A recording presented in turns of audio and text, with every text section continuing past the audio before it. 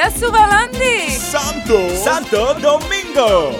Μέρα αυτού και αγκαβατού. Δουλεύω με το Φίλιππα. Ποιος είναι ο Φίλιππας? Οι πιο πολλοί το ξέρουν με το ψευδόνυμό του που το έχω δώσει εγώ, τον Elon Musk.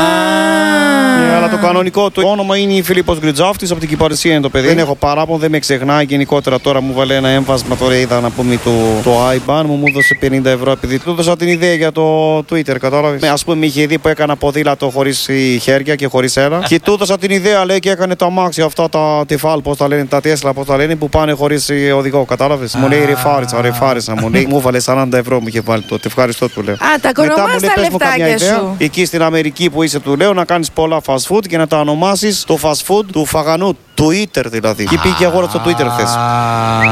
Γενικότερα ναι, από σπόντα και τα λοιπά. Μου λέει να σε καλά Βαλάντι. Μου λέει παίζει με τον πόνο μας να πούμε τόσα δισεκατομμύρια. Εμένα με έβαλε 55 ευρώ. Ναι, αλλά σου δίνει και σένα κάτι. Ναι. Τι είναι αυτό το σφύριγμα που ακούγεται? Το έβαλε άλλα 10 ευρώ. Εμπνεύστηκε λέει πάλι.